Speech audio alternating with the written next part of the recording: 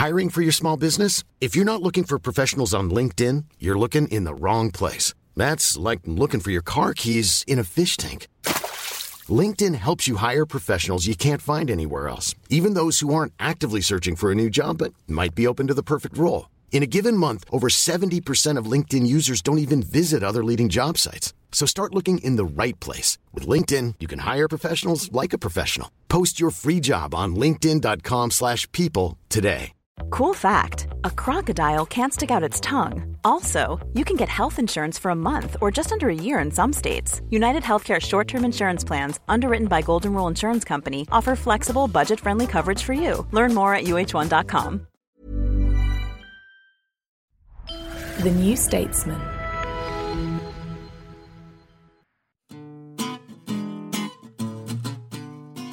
Hi, I'm Anoush. I'm Freddie. And I'm Rachel. And on today's episode of the New Statesman podcast, we report from Labour Party conference.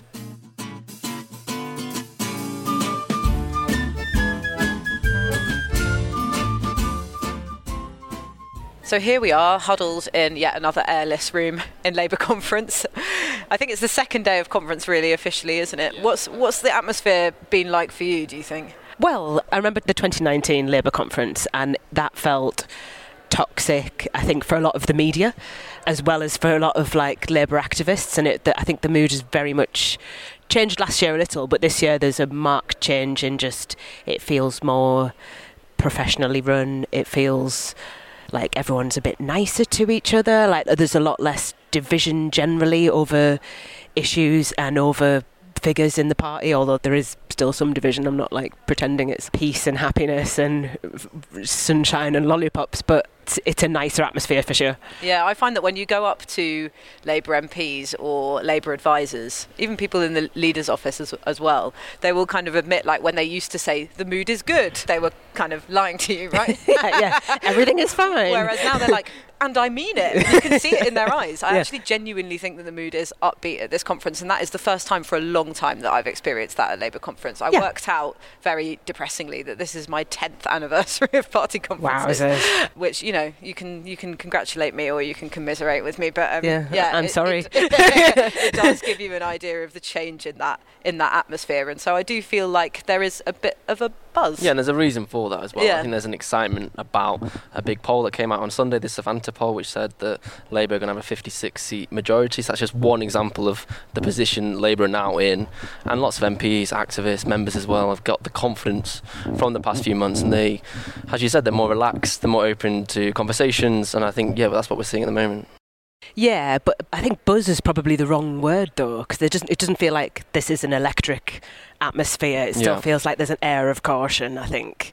And that's probably because nobody's heard a big speech from the party leader yet, and there's been no tub-thumping rallies just yet. It's all been kind of just a more cautious approach generally. Yeah, I think that's very true. Sort of managed very Starmer-like approach. Yeah. And actually, we were talking about this yesterday. We had the New Statesman party yesterday evening, and we were discussing how many more sort of suits there are. And that might sound like we were being sort of snarky, but actually it's important because it suggests that there's more lobbyists, more businesses that are sending representatives to Labour conference because they have this idea that they could potentially be the next party in government.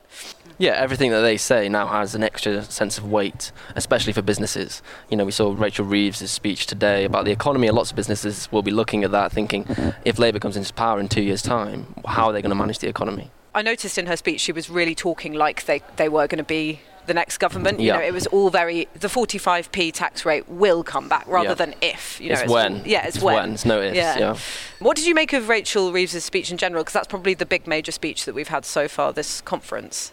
I think you saw the main principles by which Labour wants to run the economy. You saw, again, a focus on growth, which we've got to remember is a key theme for Labour since July when Keir Starmer had his speech that was quickly overshadowed by the strikes then. But yeah, they were there before the Tories got there, associating Liz Truss now with tax cuts equals growth. And one of the big problems or the opportunities for Labour was saying, okay, if Conservatives are going to do tax cuts, what are you going to do? So they basically said, we're going to try and have a green investment programme to build, for instance, new gigafactories around the country, have offshore wind. They want new steel plants as well. So there's a big investment programme, which I must say might not be implemented in the way they're talking about now, because obviously the economy is going to change a huge amount in the next 2 years.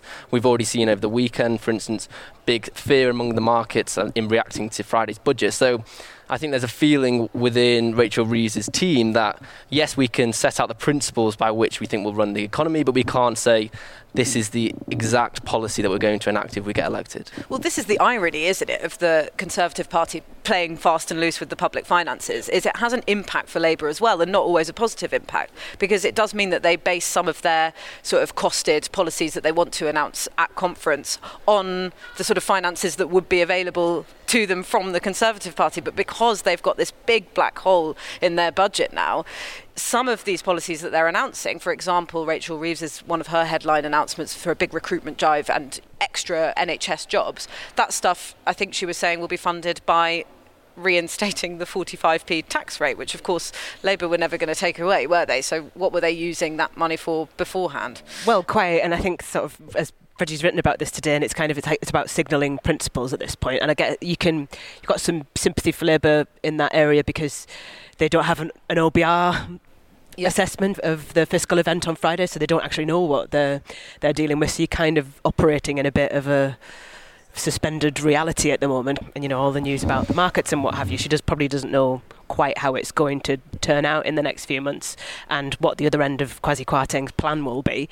But I think some of the politically interesting things about Rachel Reeves' speech was that she's allowed to make health announcements, and she's not the Shadow Health Secretary. I did think that. Yeah, and Wes is kind of dutifully clapping in the audience, like from everyone I gathered that he's okay with it, and everyone's content to give. Well, Wes Streeting has been talking about increasing the workforce in the NHS for a very long time, so it has been something he's been pushing. But you would think he would want to introduce it in his speech. Yeah, and his speech is in the, I think as you put it, the graveyard slot on the Wednesday. Because, often journalists are like heading home by that point because Keir Starmer's speech is on the Tuesday afternoon. And she also, rather than attacking Kwasi Kwarteng, goes for Liz Truss.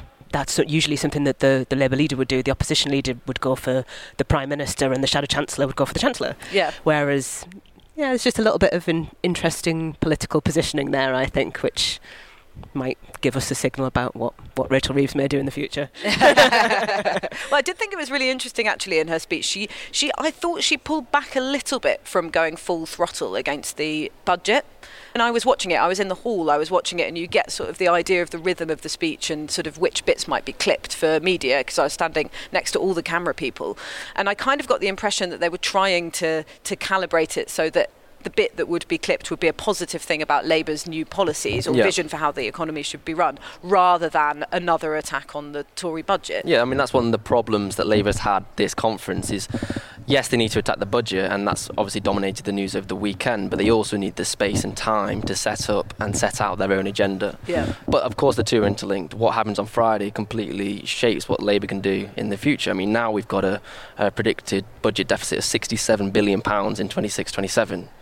We didn't have that on Thursday. Yeah. So that's a completely different fiscal situation that Labour is going to inherit, and that is inevitably going to have to shape their policies going forward into the next general election. And that's why I think you are going to get this restrained way of making policy at the moment, because we have no idea what the economy is going to look like in 2 years' time. Hi, it's Anoush here.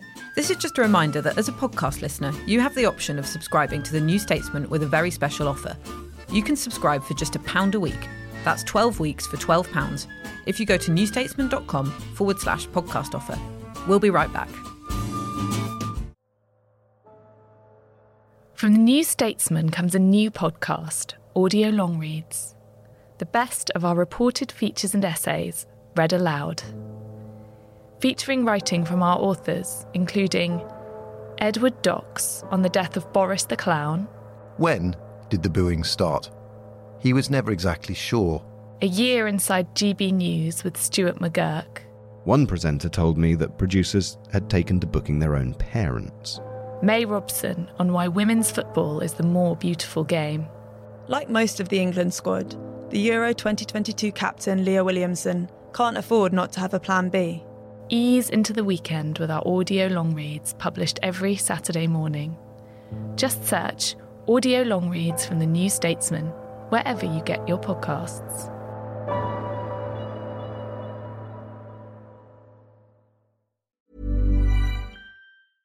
When you're ready to pop the question, the last thing you want to do is second-guess the ring. At BlueNile.com, you can design a one-of-a-kind ring with the ease and convenience of shopping online. Choose your diamond and setting. When you find the one, you'll get it delivered right to your door. Go to BlueNile.com and use promo code LISTEN to get $50 off your purchase of $500 or more. That's code LISTEN at BlueNile.com for $50 off your purchase.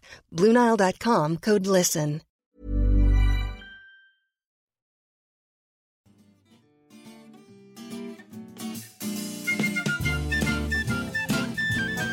And now it's time for a section we like to call You Ask Us.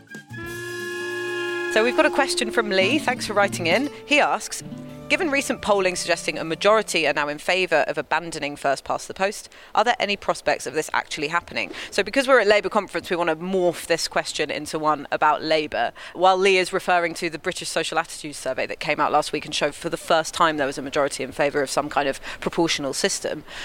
Yeah, which is a really significant change. Labour is having its own battle over this at the moment, isn't it? It's one of the areas of contention. We talked about how it is quite a united conference, but there is some division. An overwhelming majority of party members are in favour of a proportional system, and you can kind of see why. I think the Tories need to be 5 points ahead to win a majority. Labour need to be at least 12 points ahead, and there's all sorts of different figures like that that show how the system is sort of weighted. The leadership really don't want to talk about it. And Keir Starmer came out in this interview with The Observer on the eve of conference saying, this is not a priority for me, I'm not putting it in the manifesto. It's being debated on the floor of conference this afternoon, I think, quite likely to go through, although it depends on which way the unions go. But the unions have increasingly been having their own ballots in favour of a proportional system, or at least to reject first past the post. So there is an element of tension between the leadership, its unions and the membership once again. This is a common story of conference. We've seen it over Brexit, we've seen it over so many policy areas. And actually last night I felt a sense of deja vu because they were in that so-called compositing meeting trying to moosh these like 130 motions in favour of PR into one worded motion that pleased everyone. And apparently it did last for hours, just like those Brexit days. But the motion they've come out with is unequivocally saying Labour has to put it in the manifesto and then put it into practice if it comes into government. Now, it's not a binding vote, but it's difficult for a leader when so many people in the party, and not just members, but different politicians from different parts of the sort of factions, you know, Stephen Kinnock, John McDonnell, Andy Burnham, you know, Anas Sarwar, all these people are in favour. So it's a tricky one to ignore.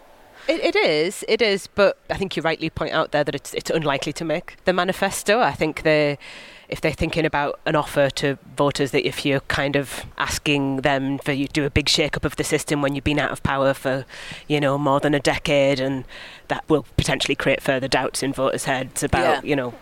But I wonder if they might start talking about things like, well, when I was at a fringe yesterday, for example, Lord Kerslake, the former head of the civil service, he came out in favour of PR at a local government level, and I wonder if that's something that people are more comfortable talking about. I doubt that would make the manifesto either, but as you say, it's certainly not a united conference entirely.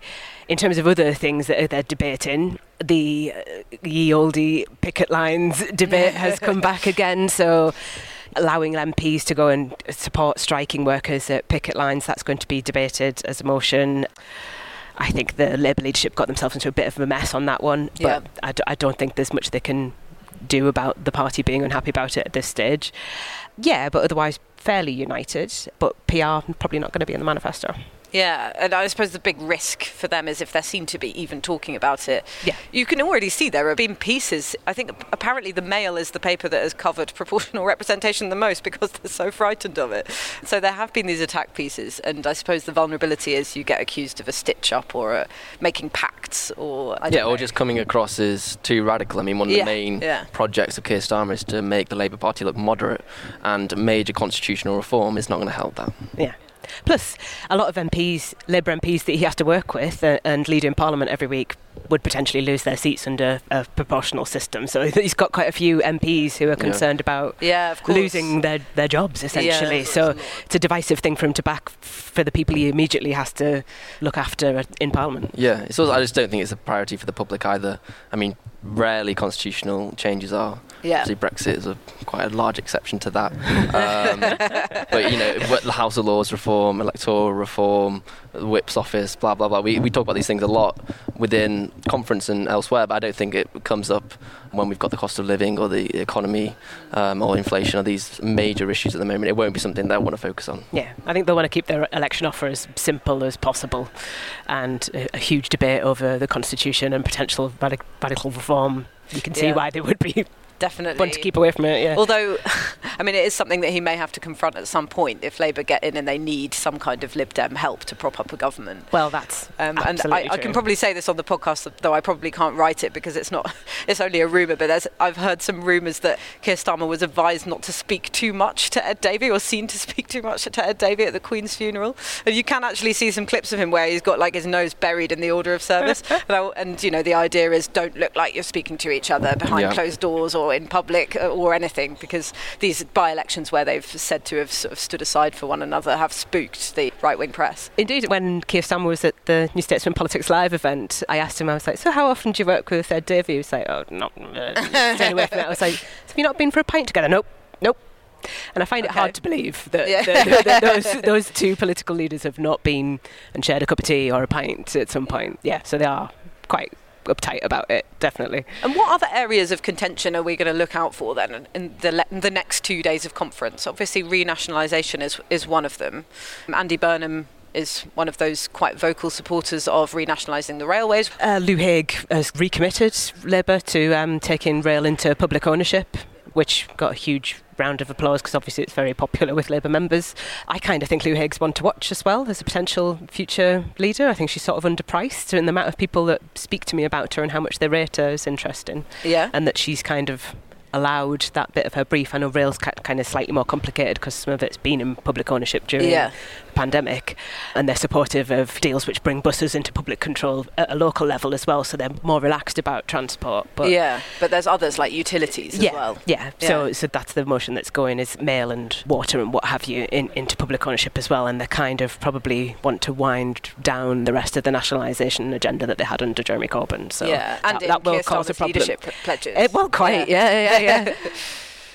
I think Andy Burnham's spending a lot of time talking at fringes. I think it's over 10 fringes that he's going to. So he's really going out there speaking to members. And I think there's a little bit of a sense among the shadow cabinet that he's perhaps speaking beyond his brief. You've got to remember on Sunday morning he preempted Keir Starmer by saying that he would reverse the 1p cut in the basic income tax, which obviously I don't think went down very well at all, and was sort of seen as him stepping on the National Party of the Westminster side of things when he's obviously focused more on Manchester. So there is that little bit of tension there. I think you're always going to get that play of internal politics and rising stars within the party, and I'm not sure if we can still describe Andy Burnham as a rising star. He failed twice to become Labour leader. Yeah.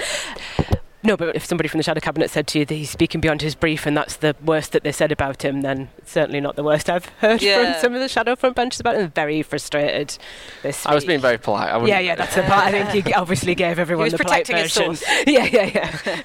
But there are a lot of people who are very, very frustrated with Andy Burnham, who are sort of big Keir Starmer loyalists, very much briefing like crazy behind closed doors about him. Yeah. But it's sort of like a tradition at Labour conference now that Andy Burnham does some freelancing on the fringe. But it's not so much about Labour conference. It seems to be a recurrent theme month by month. You've got to remember that he's the one that came out with his Rewiring Britain proposals, which included PR, also included reform of the House of Lords. So he's already talking about national issues on quite a regular basis. So and he's doing it again at a conference. And hopefully he'll do it again at my fringe this evening. Yeah, think of the journalists, Andy.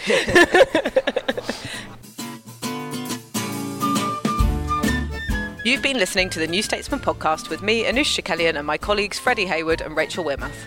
We're produced by May Robson, and our music is Devil with the Devil, licensed under Creative Commons. Thanks so much for listening, and don't forget to subscribe and leave us a nice review.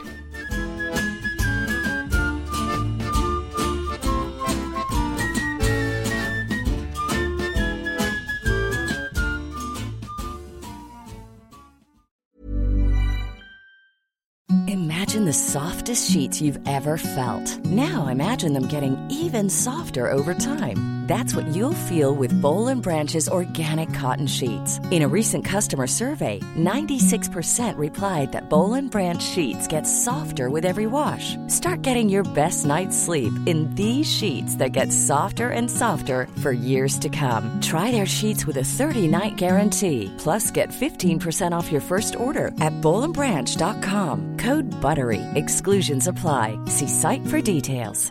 Hi, I'm Daniel, founder of Pretty Litter. Cats and cat owners deserve better than any old-fashioned litter. That's why I teamed up with scientists and veterinarians to create Pretty Litter. Its innovative crystal formula has superior odor control and weighs up to 80% less than clay litter.